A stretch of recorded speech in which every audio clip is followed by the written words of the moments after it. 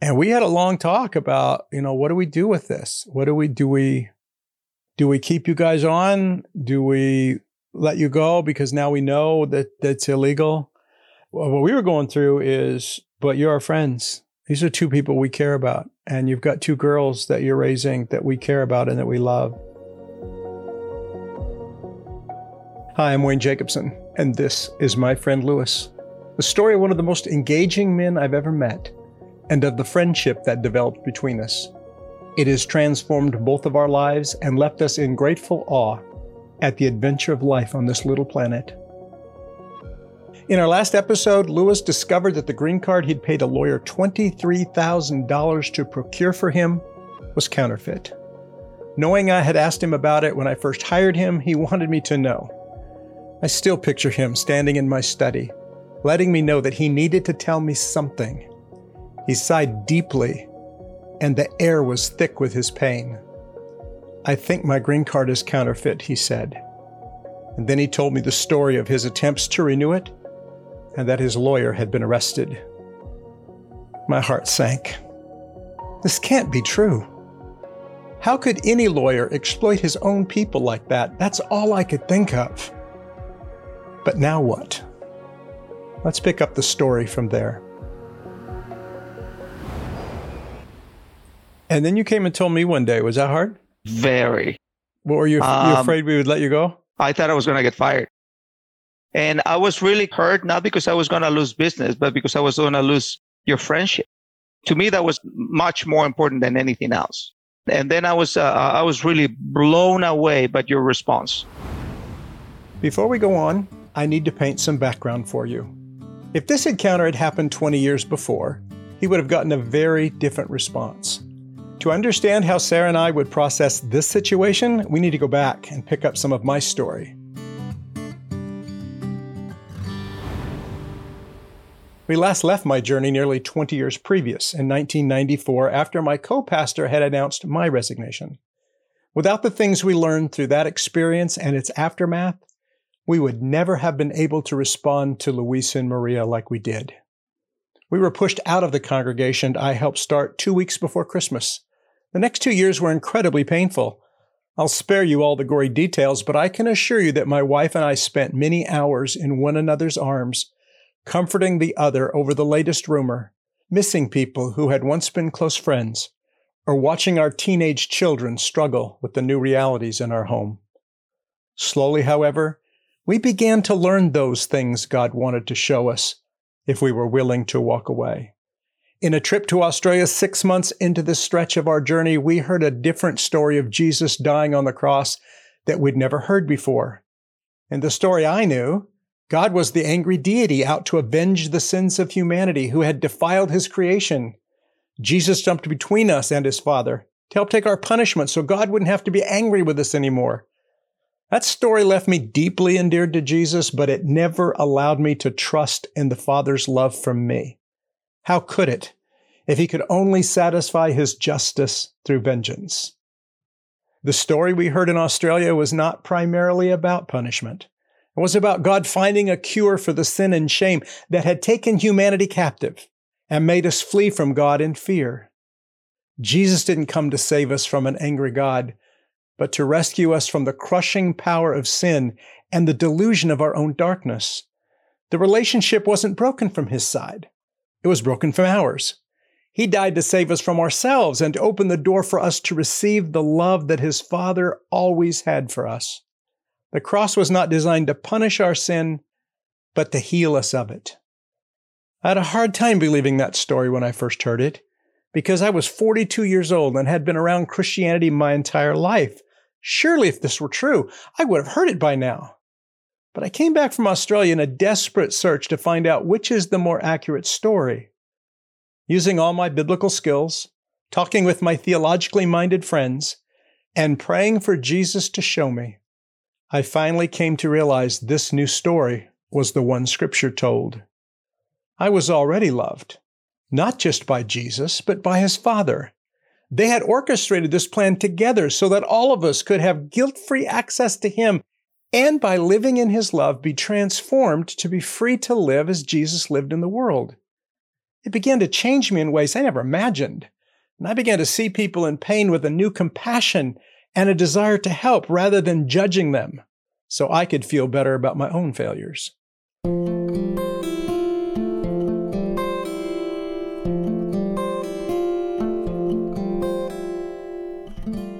At the end of that study, now a year after my betrayal, in an orchard near my home on an early morning walk, I came face to face with the love of a father I had only tasted of in snippets over the decades before.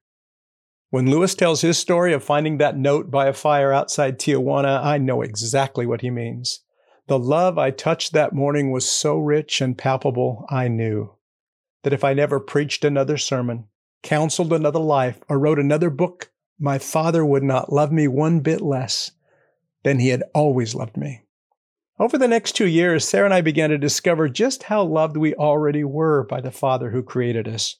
I thought his love was something good performance earned, rather than a reality I get to wake up to every morning. That discovery changed the trajectory of our lives in so many ways. Instead of trying to work hard to earn God's love, we learned to relax into the reality that we were already his beloved. I stopped doing things for God and started living with him. The first reflection of that reality came in my concern over my ruined reputation. I realized for the previous 22 years I had lived by what other people thought of me and worked hard to build a reputation that people would admire. When that was swept away by the lives of previously close friends, it was devastating. When God led me to trust my reputation to him, I thought he would fix it by screaming the truth from the mountaintops. Instead, he kept letting it die, knowing that my greatest bondage was living for the approval of others. As I began to gain my footing in his love, what others thought of me became less important. In the process, I came to realize that most of what I was doing in ministry had more to do with my need for significance and affirmation by others than it ever had to do with God's work in the world. I would have said I was doing it all for him, but clearly it was more for me. And that meant I could love people differently and help them more graciously. Second, we began to see how God was caring for us in very practical ways. When the congregation cast us aside, I was already doing a limited amount of consulting work, helping public education deal with religious liberty conflicts. But it wasn't enough to pay the bills. The 2 books I had previously published were out of print, and I didn't think people would want me to come speak once they found out I had been dismissed by my own congregation. Some good friends came around us in that season, hopeful I would start another congregation. I also received job offers from numerous congregations I'd spoken to around the country when they found out I was no longer employed. To be honest, however, that was no longer in my heart. So I thought I better look for a real job, but whenever I did, that same voice ran through my head with different words. You can do that if you want, but I haven't asked you to. Keep doing what you're doing and I will take care of you. Writing, consulting, speaking, there's not enough income in all of that. I spoke back to this thought I kept hearing in my head. I'm not going to help you, I'm not going to write any fundraising letters or press my friends to support us. You want to provide for me? You're going to have to do it without my help. My wife, of course, wasn't as quick to affirm this thought. She didn't want us to lose our home or go into bankruptcy to chase some dream of mine. So we found a way to proceed what we could both embrace. We'd follow that leading as long as it worked. First time we didn't have enough income at the end of a month to pay our bills, I would look for a job. I expected the shoe to drop every month, but we kept getting enough money each month to pay it off. Sometimes that came through gifts, sometimes through speaking or consulting, and sometimes through odd jobs for other people. So I kept writing, helping people know God, and traveling when I had an invitation. I didn't charge anything for my services, and yet every month we had enough income from the strangest of sources to keep paying our bills. Sometimes it was very close. The first year, Sarah told me on October 31, letting me know that we needed $1,000 that day or I would be looking for a job the next. I secretly hoped we'd fall short. I was tired of the stress each month of wondering if we would have enough. My Puritan work ethic upbringing found it difficult to live without a responsible means of income. It honestly would have been a great relief to find gainful employment. Later in the day, she returned with our mail and brought in an envelope. "You're not going to believe this," she said.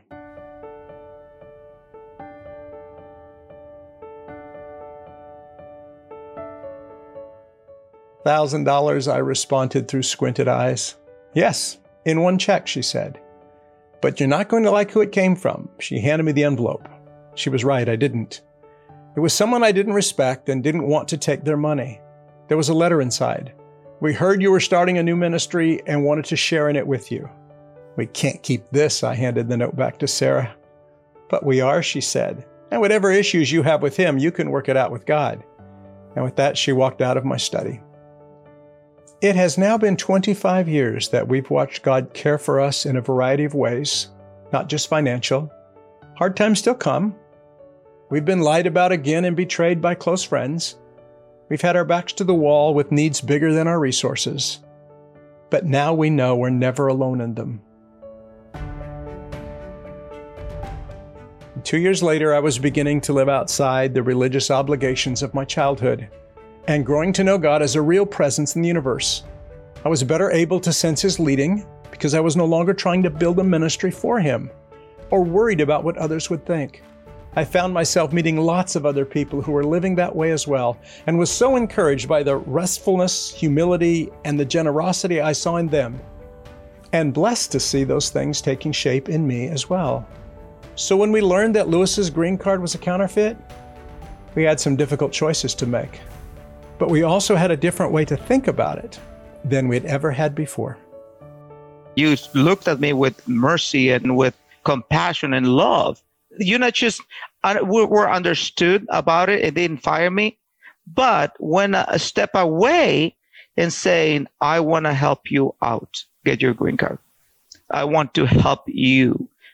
But this time we're going to go through my lawyers. And you find one of the best lawyers. And I mean, I will ever be grateful for you. Well, there was a period of time too, after you first told us, and then you guys, after you left that day, Sarah and I sat down, and over the next week, we had talked about, can we do this? This is what we always said we'd never do, is hire somebody, because one, it's illegal, and two, it's exploitive. I feel like because we allow illegal immigration in the U.S. and no one solves it, the Republicans, the Democrats, neither one solve it. So we continue to get cheap labor that we exploit in America. And I feel like I'm exploiting you. So I feel bad from both standpoints. Mm-hmm. And we had a long talk about, what do we do with this? Do we keep you guys on? Do we let you go because now we know that that's illegal? Well, what we were going through is, but you're our friends. These are two people we care about. And you've got two girls that you're raising that we care about and that we love. Because you guys have come to dinner at our house. Yeah, you just haven't worked here. You've had dinner. We've hung out. I genuinely enjoy being with you and exploring your journey. Maria doesn't communicate as easily in English, so that's not always. Your girls, I really enjoy your girls. They seem to enjoy Sarah and I and our dogs. They love our dogs to death. Oh, yes. Yeah, it was a bit of a decision for us. We had to pray and sort it out. And in the end, just felt like, you know what? This is a couple that's here. You've been here a long time. You've got nothing to go back to Mexico for. You just don't have a way of life there. And so out of love and mercy, we're going to not only continue to have you work with us, we are also going to get an attorney and an immigration attorney and see if we can do anything to help you be legal here.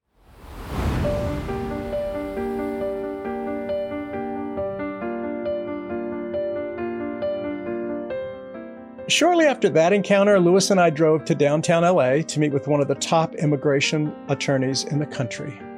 I warned Lewis about making this trip. As long as he wasn't sure his green card was counterfeit, he could continue to use it.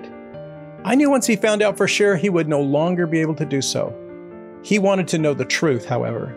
And if it wasn't legitimate, we both wanted to know what else we could do.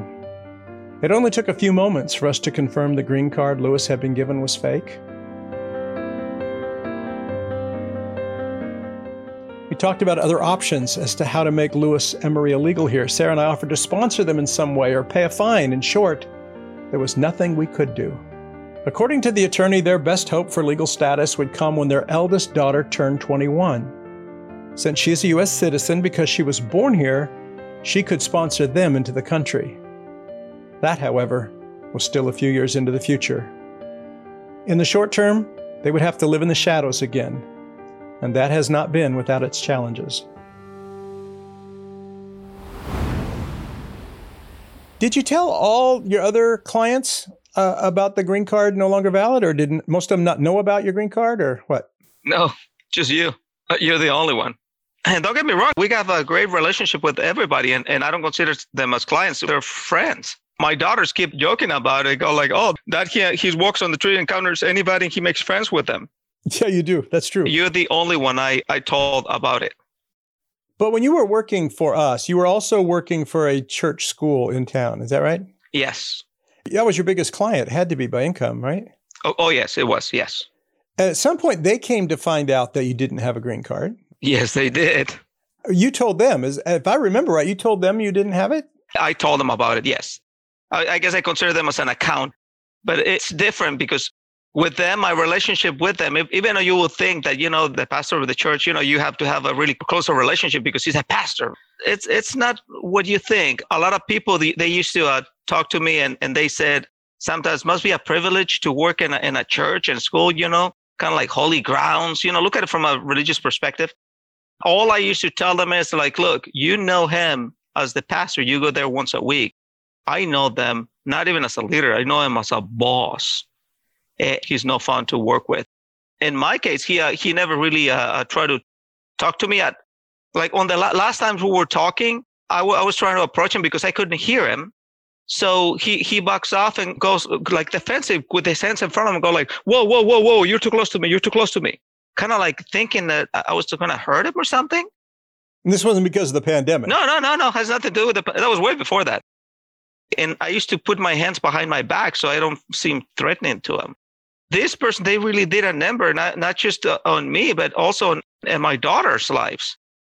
Because your kids were attending school there. That's the reason why I had to endure a lot of mistreatments, because they're there and they get to the point where they're actually threatening me in a sense by saying that, oh, look, if you leave now, they're not going to graduate and they're not going to have a future. And plus your wife, she doesn't have a green card. She might get deported. And that's when I told them and I said, oh, by the way, let me tell you something. I don't have it either now. So how did that change with them? You worked there for a long time, right? Oh, yeah. I was there for 14 years. And some of it was really, early days was really good, or was it never really good? Yes. The first, I'll say 4 years, it was okay. The first pastor was amazing. He really cared about us. He kept telling us, well, he wanted us to go to church there too. So he kept saying, I didn't see you during the service, But then this new pastor, when the new pastor came in, it was like, didn't really talk to you much and everything. But then everything started turning. He had a really turn for the worst. He started mistreating people. And believe me, from somebody who spent a lot of hours there, a lot of time, I saw a lot of things. I saw from not just from him, from his wife and his daughter and his son-in-law. It was like a family thing. That's where I learned the word nepotism. Is it a family business? Oh, yeah, because a lot of qualified people will come in and try to get a job and they couldn't because they say, oh, no, I'm going to give it to my son, or I'm going to give it to my son-in-law, or I'm going to give this job to my daughter. No, it's not that they were competent at it. It's just that they needed a job and it was a family business. So when you told them you didn't have a green card, did that change some of the way they related to you? It did. That changed in the way they treated me and my wife and my daughters. Like they started to be more harsh towards me, started saying things that they were not happy with the work I was performing. And I asked them, what did I do wrong? And at one point he says, well, the toilets were dirty this afternoon. I said, this afternoon or this morning? I said, because when you first come in, if they're dirty, then that's on me. If you come in this afternoon and you see them dirty, they're being used. He was like, no, they shouldn't be like that. So at first I tried to submit, I try to be very humble because I was falling into this religion pattern too. I was being like, oh, well, you know what? He's a pastor. I cannot say no to him. And he's a pastor. Look at the way I talked to you when we first met. I said, hey, I cannot charge you. You're a pastor. How could I charge you? He started seeing that and he started using that towards his advantage to get more and more, to the point that they fired my wife and they kept me there. Even though I told them, I came clean and said, hey, look, my green card has been expired and it's not being renewed. My wife was here legally, so was I. But they fired my wife on those grounds, but they kept me. I was working double hours for half of the money. I have to do my wife's work and mine. And there's only one pay, mine. Meanwhile, my daughters are being mistreated. I said, you know what? I don't know what to do. We have like 2 more years to go. I don't know how am I going to endure this. Pastor even mentioned once, he says, it'll be really bad. Immigration finds out that your wife doesn't have a green card. When he said that, I looked at him and I said, are you threatening me? I got very upset at that day. That's the day he says, don't get closer to me. Don't get closer to me. One day I said, Pastor, did you need me? Oh, yeah. I wanted to tell you that we're not happy with you and you have to put in more hours, and because it's really hard for someone to find a job being undocumented, and it's illegal if you go out there trying to find a job. Telling me that he wanted more. He wanted more. He wanted to take advantage. So yeah, they use the fact that you didn't have a green card now to pay you less, to work you more often, and to treat you worse because you don't have any options. Did much else change when you knew your green card was no longer valid? I mean, in any other way? Yes, it changed in a way that I cannot, on good conscience, go out there and ask for a job because I'll be lying on a legal paper. Because there's a part where you have to say that, yes, you can legally work on the U.S. And if I put a check mark in there and then I sign at the bottom of the application, I'm signing that everything I put in there is true and correct. And it's not, I'll be lying. I know a lot of people do it because they have to work, but God has blessed us in a way like with you. You guys help us a lot and blessed us in a way that we don't have to look for a job in a company where I can work for myself. Don't get me wrong, we still do taxes. I pay my taxes. I obey the laws. I do everything I'm supposed to do. But you've had either job offers or places you could have worked if you could have checked that box, right? A lot of offers. Yeah, and you would like to have more of a corporate job sometimes, maybe, with health benefits and some of those things, or not? Of course, yes. And so you guys keep cleaning houses and dealing with varmints because you're Sarah's go-to guy when she's got raccoons and squirrels and snakes out here. Yeah. Man, you handle all that stuff. You don't even care, man. You walk up to a 10-foot rattlesnake and just deal with it. No, I grew up doing that stuff. So Louis and Maria continued to work their cleaning business and raise their daughters, making the most of the circumstances they faced. In spite of their own needs, Louis has a generous heart for others. I've watched him buy meals for homeless people, give someone a ride across Los Angeles, and always help anyone in need. Even in a simple trip to the market, that generosity could turn the mundane into an adventure and put his own exposure at risk with law enforcement.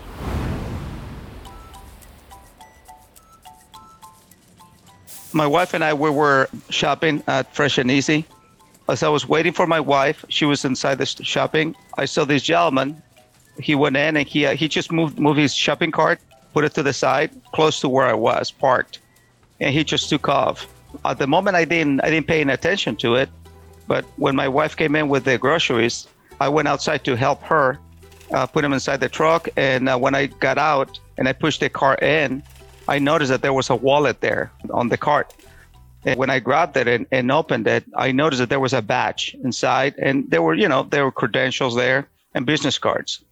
When I opened it, I was actually really shocked to see that it was a badge from an FBI agent. I was really shocked. At that moment, I was like, what do I do with this thing? I felt like that thing was like radioactive. If I touch it, what do I do? Should I take it into the store? So I looked and then I noticed that there was a business card there. So I called and he didn't answer his cell phone. So I called the office, the field office. Somebody picked up the phone, and then it was kind of hard for me to explain the nature of my call because it was kind of weird for me, hey, I didn't want to turn this guy in or make him look bad that, hey, this guy lost his wallet or his badge. So I explained who I was and the reason of my call to the secretary. Before I keep talking, she says, oh, so she's the doctor right away. She said, so do you have the wallet? I said, I do. She says, okay, hold on 1 second. I'm going to try to patch you through. She put me on hold, and I was on hold for like 10 minutes. It was a long time, and I was still there. I didn't want to move.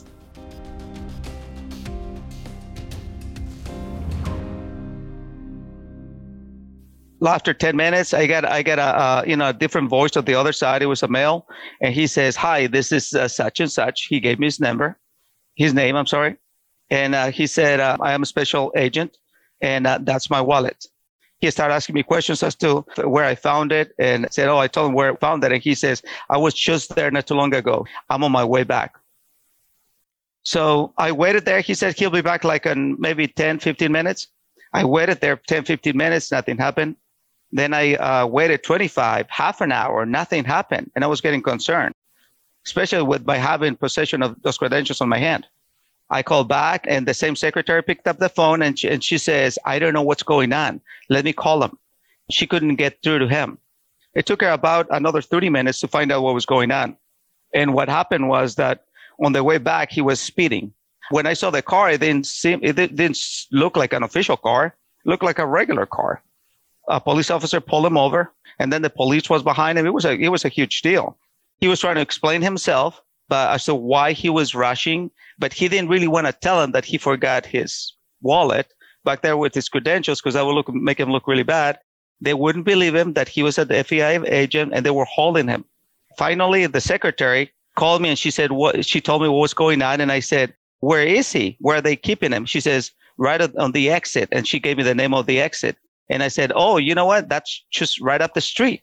I said, I can ride the freeway south and then get out and come back and get out on that exit. She said, could you do that, please? Would you do that? I said, yes, I can. And then she guided me as to how to approach that situation. She says, look, they're going to ask you a lot of questions. They may ask you to go to the ground, do as they said. I'm sorry. She was apologizing ahead. She said, you're going to have to go through all of that. Is that okay? I said, yeah, that's fine. Were you concerned, being an undocumented alien here, that you would somehow get exposed by getting involved in this thing? Did you ever just want to drop it and run off? I did.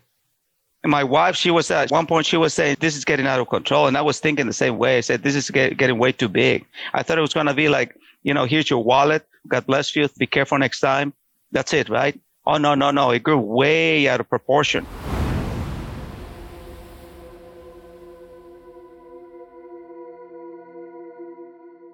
As I was driving and getting closer, my poor wife, she was getting very, very scared. And I said, you stay on the car. You don't get out. You stay there, okay? Just keep your hands on there's a door handle. It's just grab the door handle with both hands like that and stay like that so they can see your hands.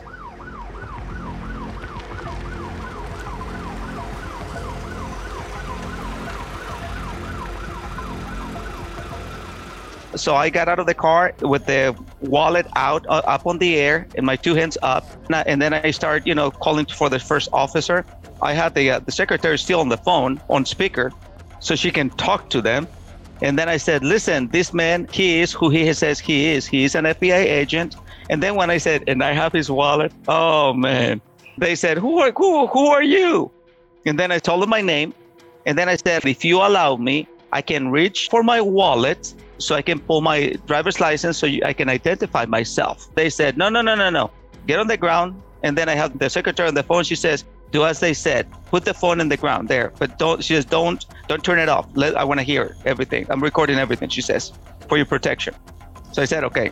So I put the phone down. I put the gentleman's wallet down. I got on the ground, put my hands behind my back, and I waited for them. They came in. They put me in handcuffs. And I stayed there. They pulled out my wallet. They look, but I was still in handcuffs on the floor. They went back while two officers were watching me. Somebody was checking my record. He came back. He just says, pick him up. They picked me up. They sit me by the side of the road. When I was there in handcuffs, I was in the back of my mind. I was like, I wish nobody who knows me drives by right now, because they're going to think I'm a criminal. And everybody driving by, it was by the freeway. Everybody could see you. People keep looking at you. And I was like, oh man, this is really embarrassing. And was Maria watching this? Did she see it from where she was? Was she watching you? She not well. There were patrols blocking her.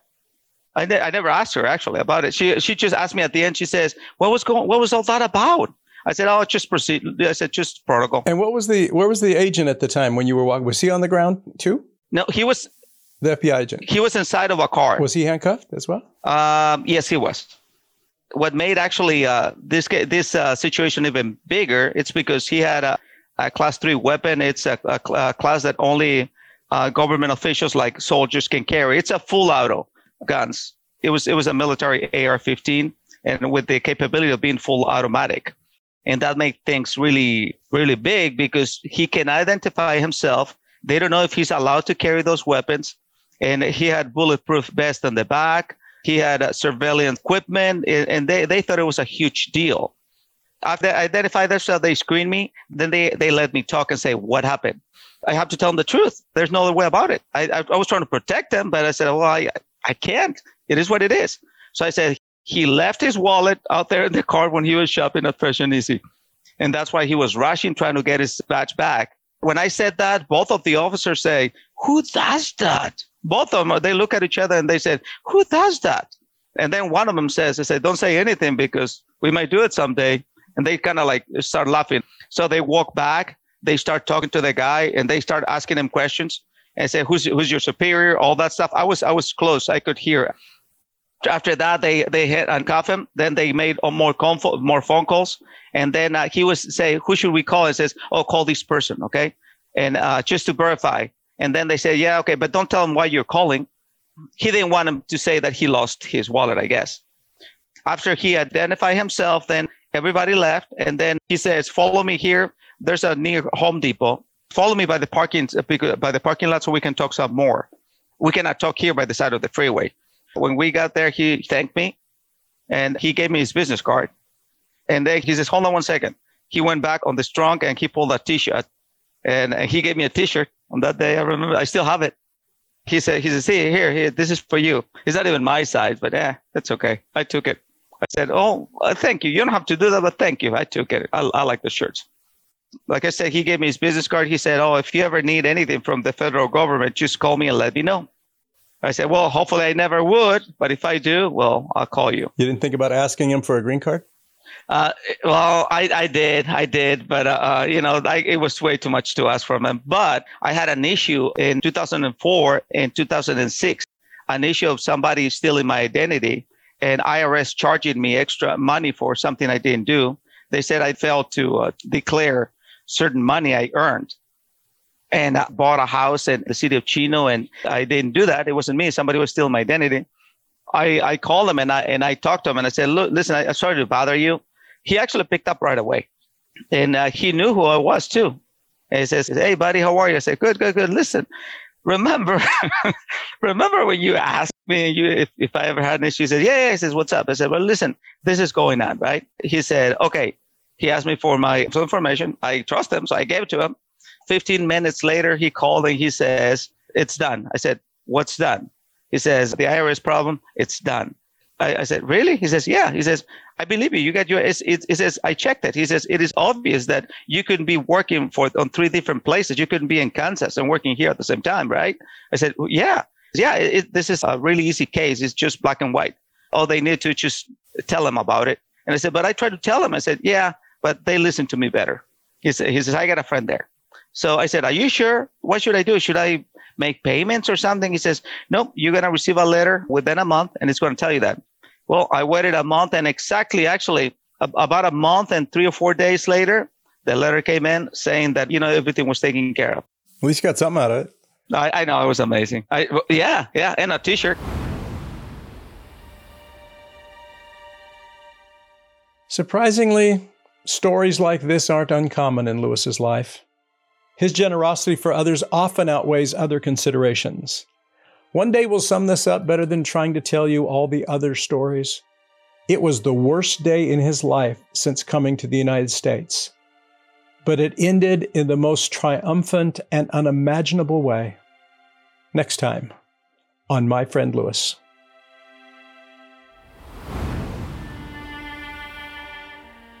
I couldn't take it. So I went outside and I started crying out to God. At one point, I got really desperate and I said, Jesus, can you hear me?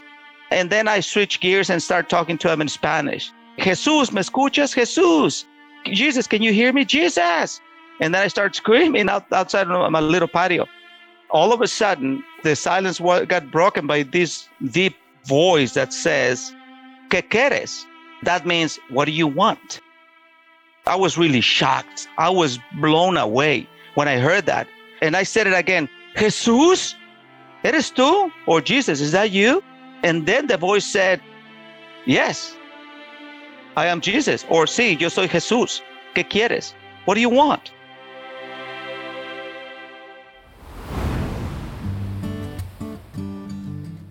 My Friend Lewis is a production of Blue Sheep Media in association with Lifestream.org.